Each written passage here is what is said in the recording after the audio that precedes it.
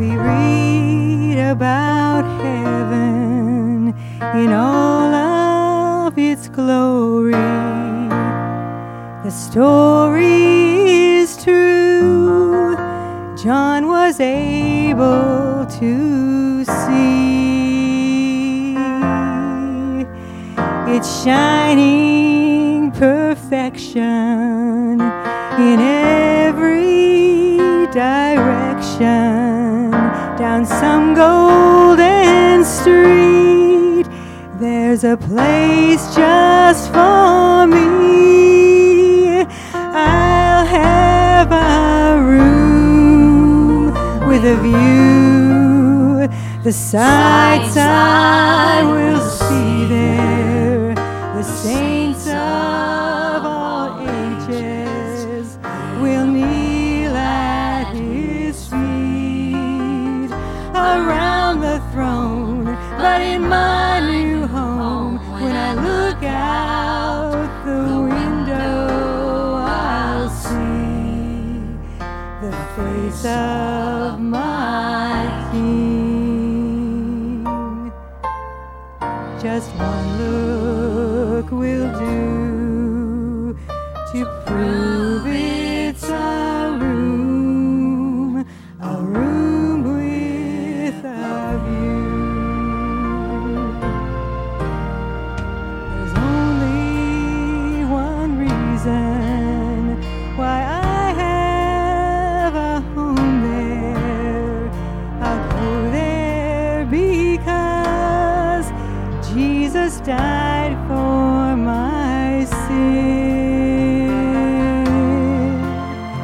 And though I'm unworthy and so undeserving, by God's grace, He will call me in. I'll have a room with a view. The sights I will see there, the saints of the ages will kneel at his feet. I'll But in my new home, when I look out the window, I'll see the face of my King.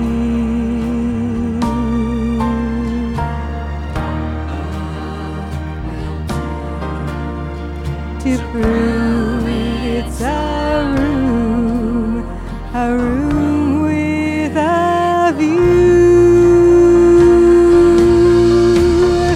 of all of the things I will see. Nothing else matters to me. I'll have a room with a view. The sights I will see there, the saints of all ages, they will kneel at his feet around the throne. But in my new home, when I look out the window, I'll see the face of my King. Just one look will do to prove it's a room. Yes, a room with a view.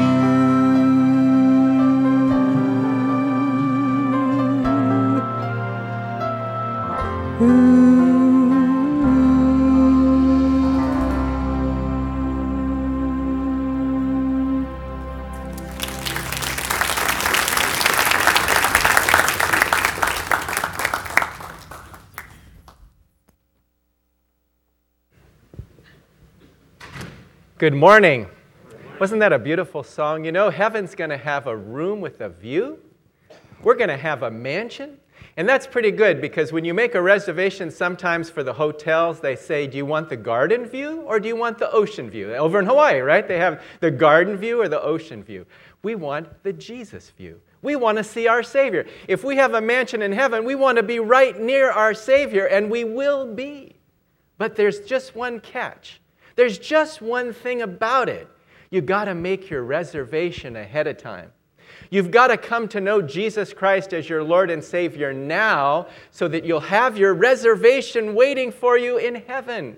Nobody wants to get to a hotel and for the clerk there, I'm sorry, we're all booked up. We didn't hear from you and we don't have a room. Sorry. No. You want to get to heaven and you want to be welcomed through those pearly gates and to walk in and see the Lord Jesus Christ, see all our brothers and sisters in Christ. That's what the Revelation Seminar is all about, that we would know what's going to happen and we'll be ready. Be ready. Be prepared. And all it takes is not picking up a phone or going on the internet. No, just a prayer to our Father in Jesus' name. Jesus, thank you for dying on the cross for my sin. I repent of my sin. I ask you to take me as your child. Forgive me of my sins. Give me eternal life. I believe that you died for my sins on that cross. And when we accept him like that, we got the reservation made. And nobody can cancel it.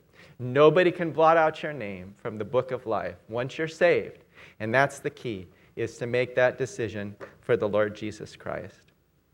You know, as you go through life, one of the things you don't want to have happen in life is you don't want to waste your time. You don't want to waste your effort. You don't want to waste your resources in life. It's a really bad feeling when you go through some time and you said, that was just a waste of time. That just wasted everything. It just threw my day off completely.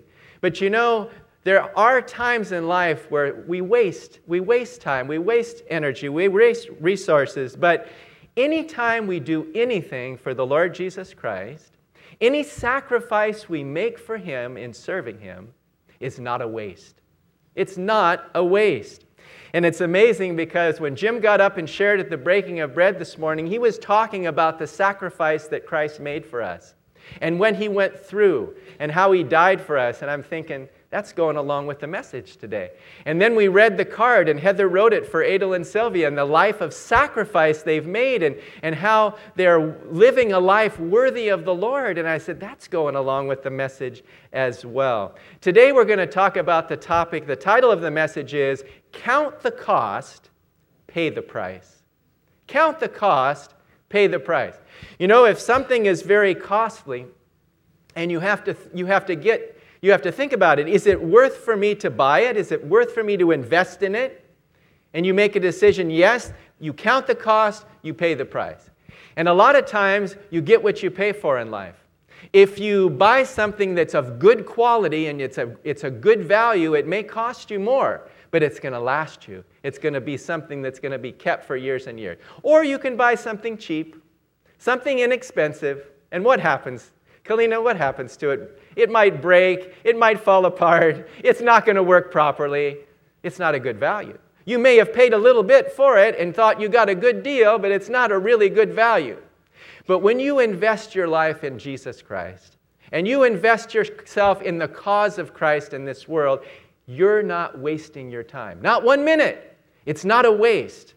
It's worthwhile because he is worthy of it. And that's what we're going to talk about today. God wants to reward everything we do for our Savior, and he's going to reward us. Here on earth, we may get some reward for it, but we're going to get even more rewards when we get to heaven. And Sylvia is going to be talking in a couple of weeks or so about the judgment seat of Christ and how we receive rewards for what he has done for us. Well, today we're going to look at another lady from the Bible. I've spoken on several of these ladies from the Bible, and the men as well, but I really like this one so much because her name is Mary of Bethany. She was a great friend of the Lord Jesus, along with her sister Martha and their brother Lazarus. They lived in a house in Bethany. And whenever Jesus came into Jerusalem, which was not far from Bethany, he would come and visit in their home. And they loved him, and they entertained him. And we know from the scriptures that Martha served, and Lazarus reclined at table with him, and Mary She sat at his feet, and she listened to his word, and she worshiped the Lord. And we're going to look today at the life that really counts when we count the cost and pay the price. That's exactly what she did. If you turn in your Bibles, or you'll see it on the screen, to Mark chapter 14. Mark chapter 14 is a very similar and parallel passage to John chapter 12, but we're going to look at this one. She's not named here, but we know, many Bible scholars agree that this is the same person because it's so similar to it. There were at least two women in the Scriptures that anointed the Lord Jesus. Mary, and then there was an unnamed woman in Luke chapter 7. But she was an immoral woman, so we know it's not the same person, different context. But here we see in the 14th chapter of Mark the wonderful story of what she did. Let's take up the reading at verse 3. And being in Bethany at the house of Simon the leper, he sat at the table. A woman came having an alabaster flask of very costly oil of spikenard. Then she broke the flask and poured it on his head. But there were some who were indignant among themselves and said, "Why was this fragrant oil wasted? For it might have been sold for more than 300 denarii and given to the poor." And they criticized her sharply. But Jesus said, "Let her alone. Why do you trouble her? She has done a good work for me. For you have the poor with you always, and whenever you wish you may do them good, but you do not always have me. She has done what she could. She has come beforehand to anoint my body for burial. Assuredly, I say to you, wherever this gospel is preached in the whole world, what this woman has done will also be told as a memorial to her." May God bless the reading of His word. Shall we just pray? Father, we pray today that the Holy Spirit will speak to our hearts. We pray for those who do not know you as Lord and Savior, that they will come to you today. We pray, Lord, for all those who do know the Lord, that they will be challenged, that all of us will be challenged to live a life of sacrifice and devotion and love and service for you. Lord, just please speak to us. Please hide me behind the cross. May the words that are spoken today be your words, and may they have the power of the Holy Spirit behind them. Please hide me behind the cross, Lord, and just speak to us. In Jesus' name, amen. You know, it's a wonderful passage. And whenever you look at the gospel records, whenever Jesus presented himself to people, he didn't sugarcoat it. He didn't make it sound easy, the Christian life. He never did. In fact, in Luke chapter 9 and verse 23, notice what the Lord Jesus spells out, the kind of life, the sacrificial life of serving the Lord is not going to be an easy one. He says, "If anyone wishes to come after me, let him deny himself, take up his cross daily, and follow me." Now, if that wasn't straight down the middle, I mean, he put it right there. If you want to follow me, this is the life it's going to take. It's going to be a life of sacrifice. It's going to be a life of devotion. It's going to be a life of service. And you're going to have to give certain things up.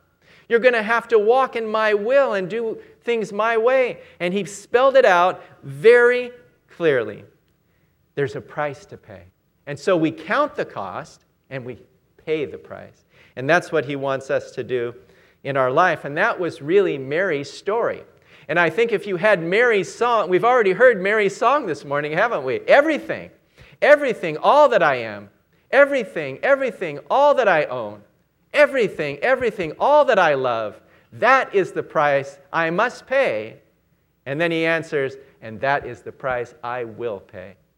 You know, we're not going to ask you to sign a card or a pledge or make a vow to the Lord to give Him everything, but in your heart today, if that's what you want to do, make that commitment that I'm going to give you, Lord Jesus, everything. I'm going to pour it out, everything that I have, just like Mary. And to be like that is such a blessing, and that's the kind of life He wants us to live. So we're going to look at 4 things this morning from this passage. Number 1, the cost. And it's very important, the cost.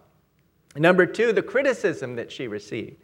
Number 3, the commendation that she received from the Lord. And finally, the commemoration of her life will be known ever since and has been known ever since.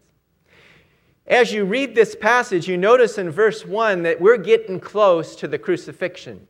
We're getting close to the time that Jesus is going to go to the cross. We're getting very close. They're going to celebrate Passover. They've gathered together, and the backdrop of this is not only that, but the Jews, the high priests, the Jewish religious leaders are plotting how they're going to kill Jesus. So all this is going on. And on the top of that, the disciples are having a little discussion. I was talking to Adel about this yesterday. With all these things happening with her and with all these things happening with the Jews and everything and what Judas was going to do and all that, the disciples are saying, which one is greatest in the kingdom? I mean, they're thinking of themselves, right? Which one of us is greatest in the kingdom? You know, is it Peter? Is it John? Who is it? Andrew? They're thinking about the wrong thing. Their minds aren't on the cross. Their minds are not on Christ. They're on themselves. And so sometimes in our lives we get that way. We can get so focused on what we're doing, what we have to do, what trials we're going through, our suffering, and we don't realize how much we have to do for the Lord. And when we start doing things for Him and yielding our life to Him, we find that He brings everything together in our lives. He takes care of all the rest. And so may the Lord encourage us to be like Mary. And as I mentioned in the Scriptures, it says in Luke chapter 10, and starting in verse 39, it talks about the situation one day where Mary, Martha, and Lazarus were there, and Jesus was there. And Martha was very busy serving, and she came to Jesus and said,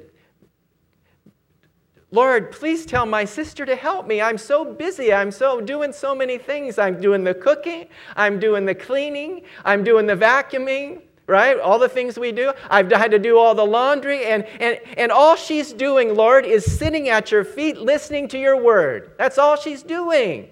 Tell her to help me. He said, Martha. I mean, you can just imagine the Lord looked at her with a little smile on His face. Says, Martha, Martha, you're worried and troubled about so many things. And I appreciate what you're doing here. But Mary, she's chosen the better part, which shall not be taken away from her. And that better part was to sit at Jesus' feet, to listen to His word. He did not put Mary down then, and He's not going to put her down in this passage either. He appreciated her love, her sacrifice, her devotion, and He commended it. And that's the wonderful thing about it. Yes, in John chapter 12, we see her name is mentioned and what she did there. And here in Mark chapter 14, her name isn't mentioned, but she was there in the home of Simon the leper. So you say, now wait a minute, I'm not understanding that. When I first studied this, I started asking myself, not this time but before in the past, how could Jesus go in when there's a leper there? I mean, how could all the people, it's very contagious disease, how could all the people go into the house of somebody who is called Simon the leper?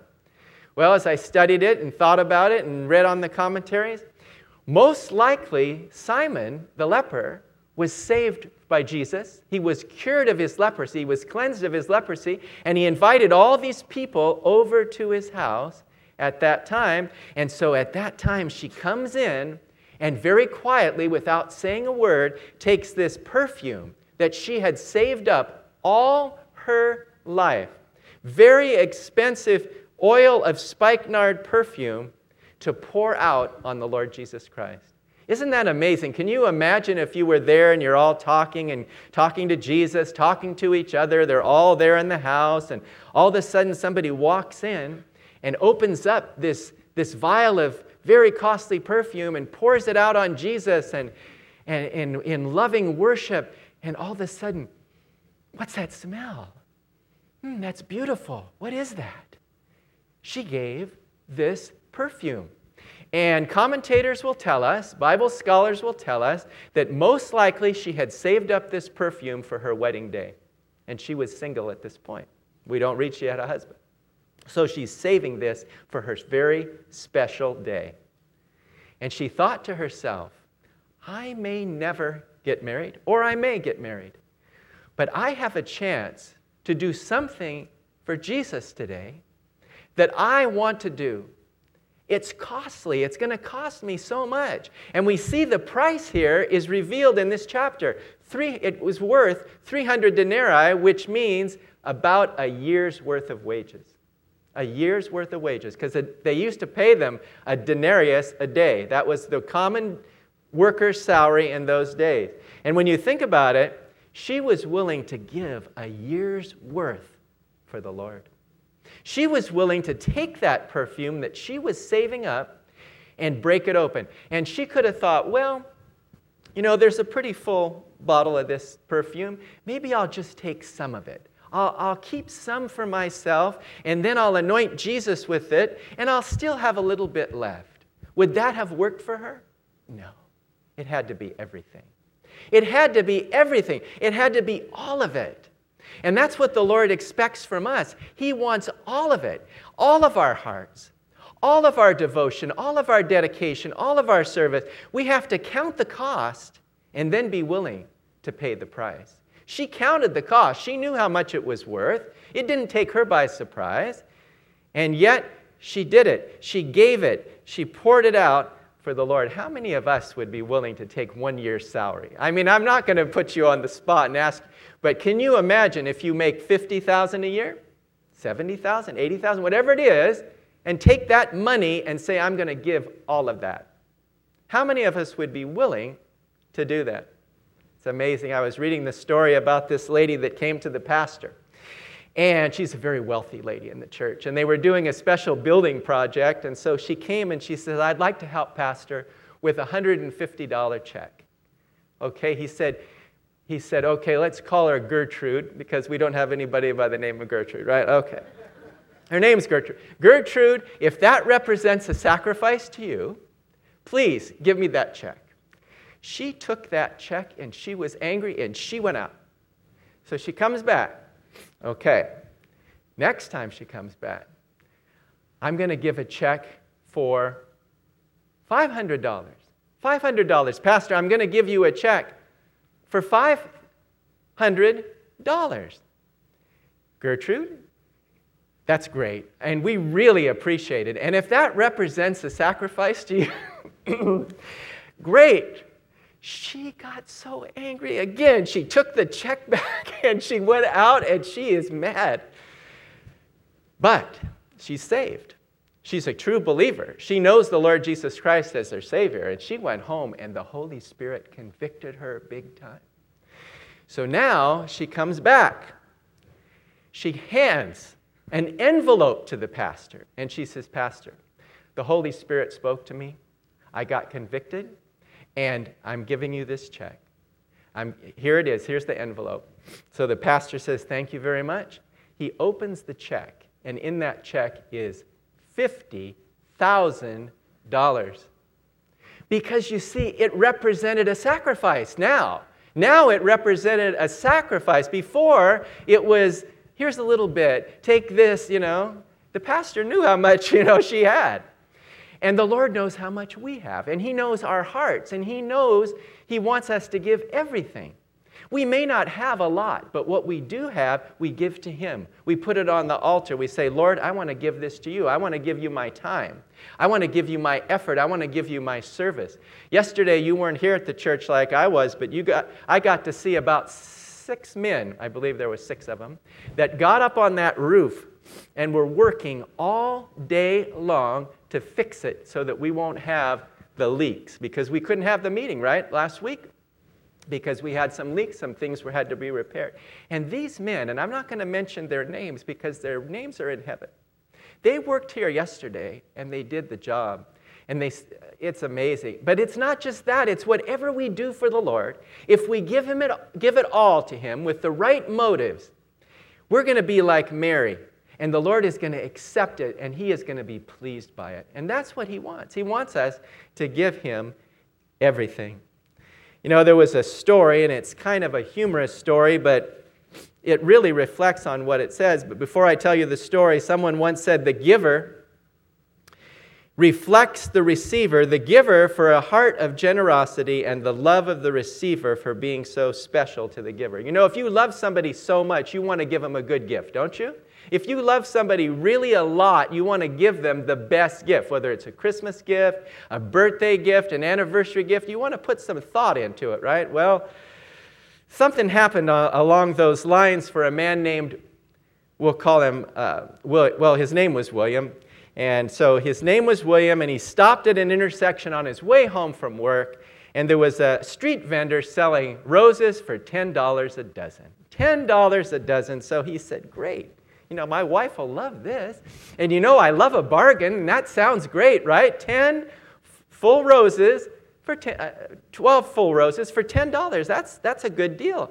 So he said, okay. So he took his $10, he reached it out the window. He was stopped at the intersection. He reaches it out the window, and the street vendor takes the $10 and he hands them the roses. And so when he gets the roses, he notices that these roses are a little bit wilted. They're a little bit wilted, and then when he looks a little bit closer at those roses, he notices that, they're a little bit on the old side because they've been spray painted to make them look good. Oh, William. That wasn't a good start here. Okay, so now the traffic light changes. He puts the roses on the seat next to him, and he thinks, boy, this is a good deed I've given for my wife, and I can't wait. So he gets home, and he presents the roses to her and watches in dismay as she forced a slight smile. Her face froze as he described what he had paid for the roses. She went on to explain that his sense of sacrifice was equally important as his desire. Spray-painted roses did not exactly make her feel appreciated or admired. William learned his lesson. And sometimes in life we learn our lesson, don't we? That's one thing you want to put on your... Don't do it that way. Get the good roses, right? When you give something to somebody, it's going to reflect on you, and it's going to reflect on how much you love that person. And when Mary gave her perfume, she gave the best. She gave it all. And the Lord wants us to give Him the best. He doesn't want to give us to give the leftovers of our life, and sometimes we do. And sometimes we give the second best things in our life. We don't give Him the best. He wants us to give the best that we have for Him. And that's what she did. And when you think about the cost and the price, count the cost, pay the price. There's some examples in Scripture of people that did that. Abraham, it cost him yielding his son, although the Lord didn't require his son, but He required His son, the Lord Jesus, to die. It cost Daniel to be cast into the lion's den. That was the cost for Daniel. It cost Stephen death by stoning. It cost Paul being beheaded. It cost Peter being crucified upside down. It cost Jesus dying on the cross, as we saw visually portrayed in that movie recently.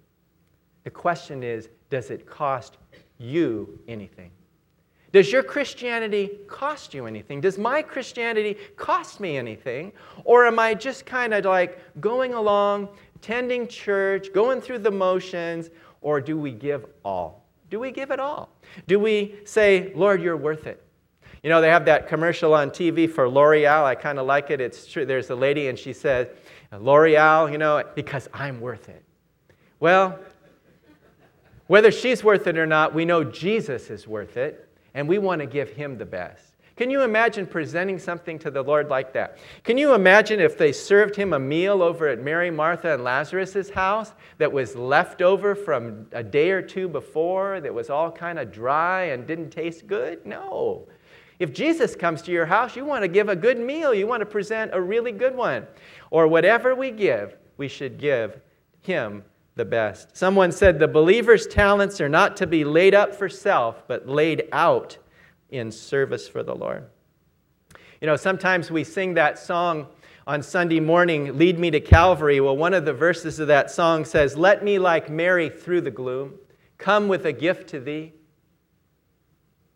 Show to me now the empty tomb, lead me to Calvary. And I can just imagine that fragrance lasted too. It was not like the perfumes we have today. It was probably that oil of spikenard. It had that beautiful fragrance that would last. It was on Jesus, It was in the room, and it brought such joy to our Savior. Okay, wasn't that a great act of devotion and love and sacrifice and service, right? Well, the very first words out of the people's mouth was not, praise God for Mary. Praise God, she poured out this wonderful perfume. She'd been keeping it all this time. Praise God, let's give her credit for this. This was a great thing. Notice what the people say here. I mean, this is unbelievable, but this shows human nature. Verse 4, but there were some who were indignant among themselves and said, why was this fragrant oil wasted? For it might have been sold for more than 300 denarii and given to the poor, and they criticized her sharply. Another word for criticism here is scolded her. They scolded her. Can you imagine? And we see that today sometimes. Even among Christians, one Christian can criticize another Christian. There's criticism. We know there's criticism for the world. And anytime we do something for the Lord and we go all out and give Him everything, there's going to be those who are going to be happy and they're going to praise God, but there's also the critics. They're the critics, they're the critiques. They're the ones who never seem to be happy and satisfied with the things of God. We've seen it over the years. We used to have people in our church. Praise God, we don't have people like that now. I thank God for that. But we used to have critiques. We had critics. We had people that were never happy. They'd always criticize. They would whether it's a message or they'd criticize the way we do things or whatever. That's not what Christianity is all about. Take your criticism and turn it into something constructive, encouraging, and say, okay, I want to give myself to the service of the Lord. I want to help out. I want to give all. But sometimes there's going to be people that are going to criticize, and they're usually the carnal ones. You know, Moses had to go through that in the desert because here they were, they had just come out of the Red Sea, and the first thing they do was not praise God, but they grumbled and complained. We don't have any water to drink. We have no food to eat. We're going to die, and all our kids are going to die. And complaint. Moses probably had to have hours for the complaint department, and it had to stay open overtime because they were always complaining and criticizing Moses. Can you imagine criticizing Moses? It says Moses was the greatest leader of the world as ever known, and it says he was the meekest man on the face of the earth, and they still criticize Moses? They criticized Paul. They criticized Adel and Sylvia. They criticize us. But that's good. That means we're doing something good for the Lord when they criticize you. Because the people, you have to consider the source, right? Who's doing the criticizing? And do we care what they think? No. We care what the Lord thinks. We care what the godly think, the righteous think. That's what's really most important. And you know, if you live your life to avoid criticism, you'll never do anything good. Someone once said this, criticism can be avoided by saying nothing, doing nothing, and being nothing. You're guaranteed to never get criticized because you never say anything, you never do anything, and you never accomplish anything or be anything. But if you desire to be a godly Christian, the Bible says you're going to suffer persecution. You're going to be criticized. And so the Lord wants us to live our lives to please Him. There's a humorous story. It's actually an old Aesop fable that tells this story very clearly. One day there was a grandfather and his grandson that were making their way into town on a donkey. The young boy was riding while his grandfather walked along beside. All of a sudden, one man muttered, "Look at that. That little boy is so self-centered, making his grandfather walk." Criticized him. So they traded places, right? They traded places, and so now another shouted out, "I can't believe you're making that little boy walk. He's so young." So they both mounted the donkey at the same time. So now they're both riding the donkey, right? And then this critic comes along and he says, "I can't believe your incredible disrespect and cruelty toward the donkey in making him strain under the heavy weight of both of you." So they both walked into town carrying the donkey. Oh, man. If you're going to go by what people say, that's what's going to happen. You're going to carry the donkey. You're going to live your life to please men, and that's not what we're supposed to do. In Ephesians, it says, not with eye service as men pleasers, but as bondservants of Christ, doing the will of God from the heart. If we do God's will and sacrifice and serve Him and live for Him, let the critics talk. Let them say whatever they want, because we care only about what the Lord says. We care about His commendation, and that's exactly what happened next. We see in verses 6 to 9, now we hear the rest of the story. What does the Lord think about what she did? What is His opinion? We heard the critics, and we know from the Scripture that the main one who was doing this criticizing was Judas Iscariot. He gave treasurers a bad name. I don't know if you know, I'm the treasurer of the church, and I don't like Judas, because what Judas would do is he'd be in charge of the money box, right? And he would take money. So he says, yeah, let's give it to the poor. We need to collect more for the poor. More for me. More for the poor. Why didn't this money this 300 denarii? This would be great. We could use it in all our gospel outreach programs throughout Samaria and Galilee and Jerusalem. More for me. And so that's what he did. He would steal out of the money box, thinking Jesus didn't know, right? Jesus knew exactly what he was about, knew exactly what he was doing, and exactly the fact that in just a very few short days here, he's going to betray the Lord into the hands of men. And so now let's hear what Jesus has to say. The Lord does not rebuke her for what she did. He does not say, yeah, you guys are right. This could have been used for the poor. Listen to what he says. He says, leave her alone. She has done a good work for me. Leave her alone. And I can imagine he wasn't speaking in a low voice, right? He was really letting his voice be known throughout this whole house. Leave her alone. She did a good thing for me. She has prepared my body for burial. The disciples, what were they thinking about? Who's the greatest?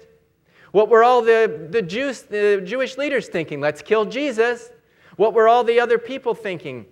Totally different thing. She got it. She understood that he was going to go to the cross, and this was the last time that maybe she would see him on earth.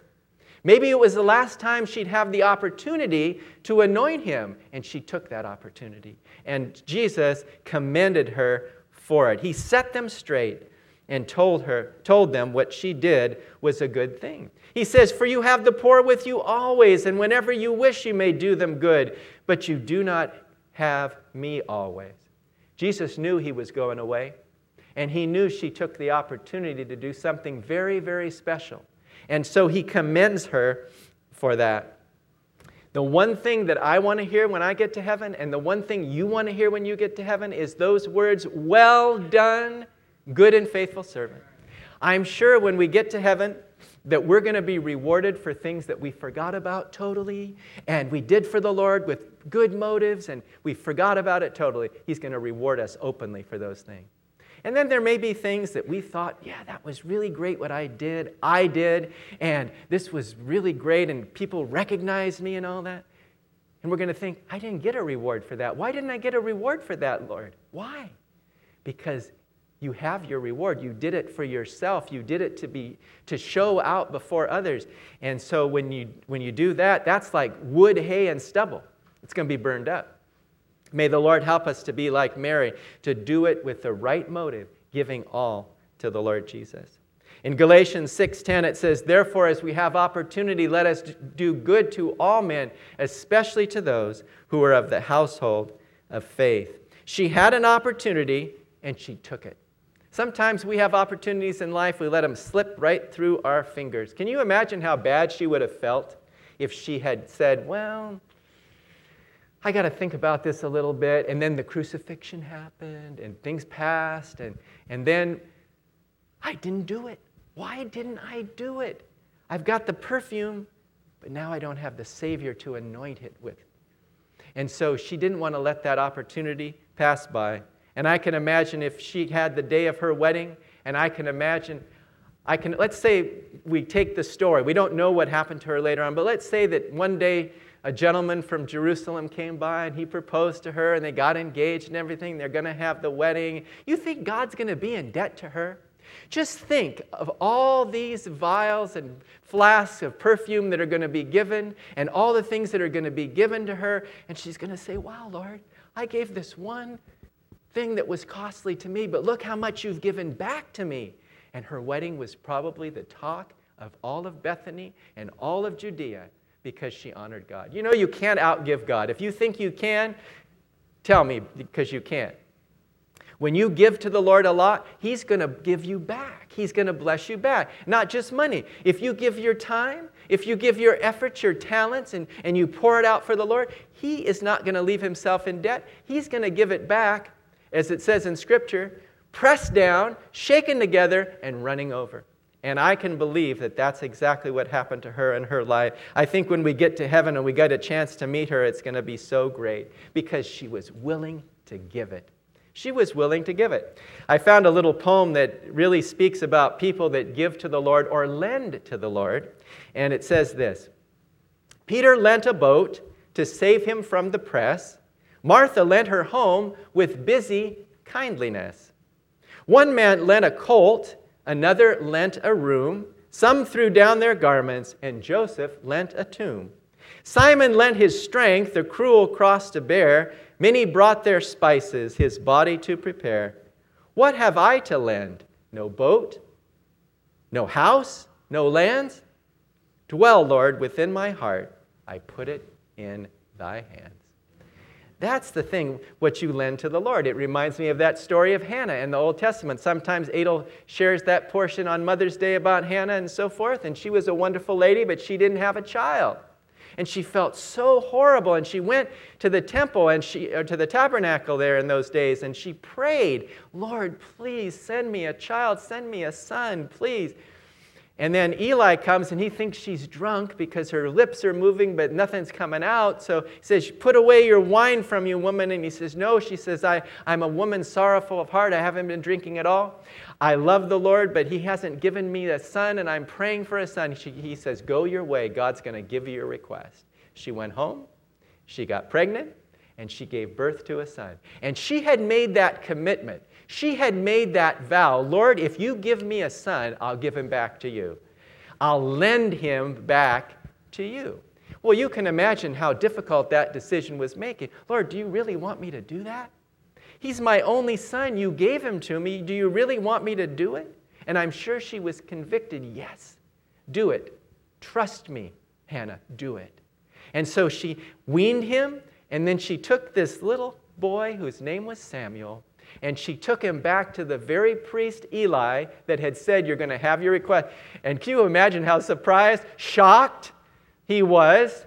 This older man, he was an older man. Here he is. I'm going to put him into your care. I'm lending him to the Lord. And so he lived there in the temple. He grew up and became a tremendous prophet and priest and judge for the Lord. And one day we're going to see Samuel in heaven, and one day we're going to see Hannah in heaven, and we're going to be able to ask her, what was it like when you did that, Hannah? And she said, it was the best thing I ever did. And then when you read the rest of the story, like Paul Harvey says, now we know the rest of the story, you think God left her in debt with childless? Well, sorry, I gave you a son, and that's what you wanted. That was your request, right? No, He gave her other sons and other daughters. He gave her a big family. All because she honored God and honored her commitment to the Lord, her vow to the Lord, and gave him to the Lord. And every year she'd go down and she'd make him a little outfit, a little suit. I love seeing the kids. They dress up in suits and things like that. Little ones too, and it's so cute. Well, she would make a little suit for him, a little outfit, and every year she had to make it a little bigger and a little bigger because he's growing up, right? And she'd only get to see him once a year. But she loved the Lord so much. And the Lord says, Hannah, because you did that, I'm going to give you so much more back. And I'm going to bless your life so tremendously. You can't outgive God. Twice Jesus commended her. Once for sitting and listening to His word in that home that day while her sister was serving. And He commends her again. He commends her here for what she did. And not only that, but verse 9 tells us there's a commemoration. He says, assuredly I say to you, wherever this gospel is preached in the whole world, What this woman has done will be also told as a memorial to her. Wasn't that an amazing thing?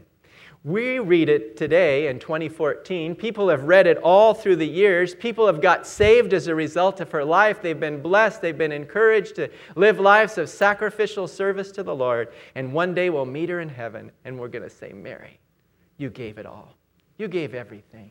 You taught me what it means to give. You taught me what it means to live a life of sacrificial service for the Savior. May the Lord encourage us today to not let those opportunities pass by to serve the Lord. It's not always going to be convenient. It is going to be costly. And as we said as the title of the message, count the cost, pay the price. Because Jesus said, if it's worth it, then do it. And that's why it says in the Scriptures, no one, after putting his hand to the plow and afterwards looking back, is fit for the kingdom of heaven. You can't make that hesitation. You've got to put your hand to the plow and go forward. Sacrifice it, give it, yield it. And when we do that, He will bless us. You can't outgive the Lord, but there is a cost. Sometimes there will be criticism for our service and dedication to the Lord. Oh, he's too fanatical. She's too fanatical. They go to too many meetings at the church. They're always reading the Bible. They're always praying. They don't ever seem to have any fun. Let the critics criticize. Let the Lord commend. He commends us for our dedication and devotion to the Lord. And let us remember that whatever we do for Him here on earth, just like He tells this, wherever this gospel is preached, it's going to be told to this woman. When we get to heaven, He's going to have the record.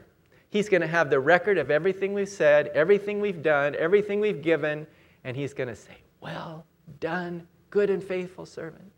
You gave it all. You lived it. You didn't just preach it. You didn't just talk about it, but you did it. You lived it. And that's the way Mary was.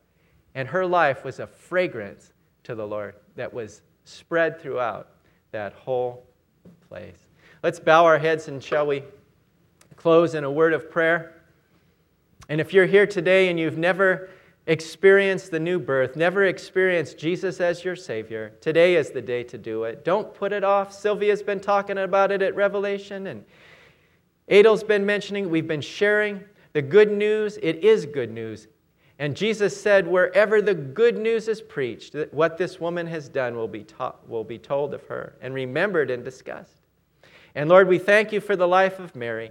And we pray that you will help us as believers to be thankful for the salvation that we have, and so thankful that we will live our lives not for ourselves or for this world, but we will live our lives totally for you. Dedicated, committed, sacrificial lives. Help us to be servants, Lord. Help us not to care who gets the credit. Help us not to care who wins. Help us, Lord, just to be those who want to preach the good news of the gospel and live for the truth. And so we just pray you'll take us home safely today. Help us, these words, to sink deep into our hearts and change our lives. We pray in Jesus' precious name. Amen.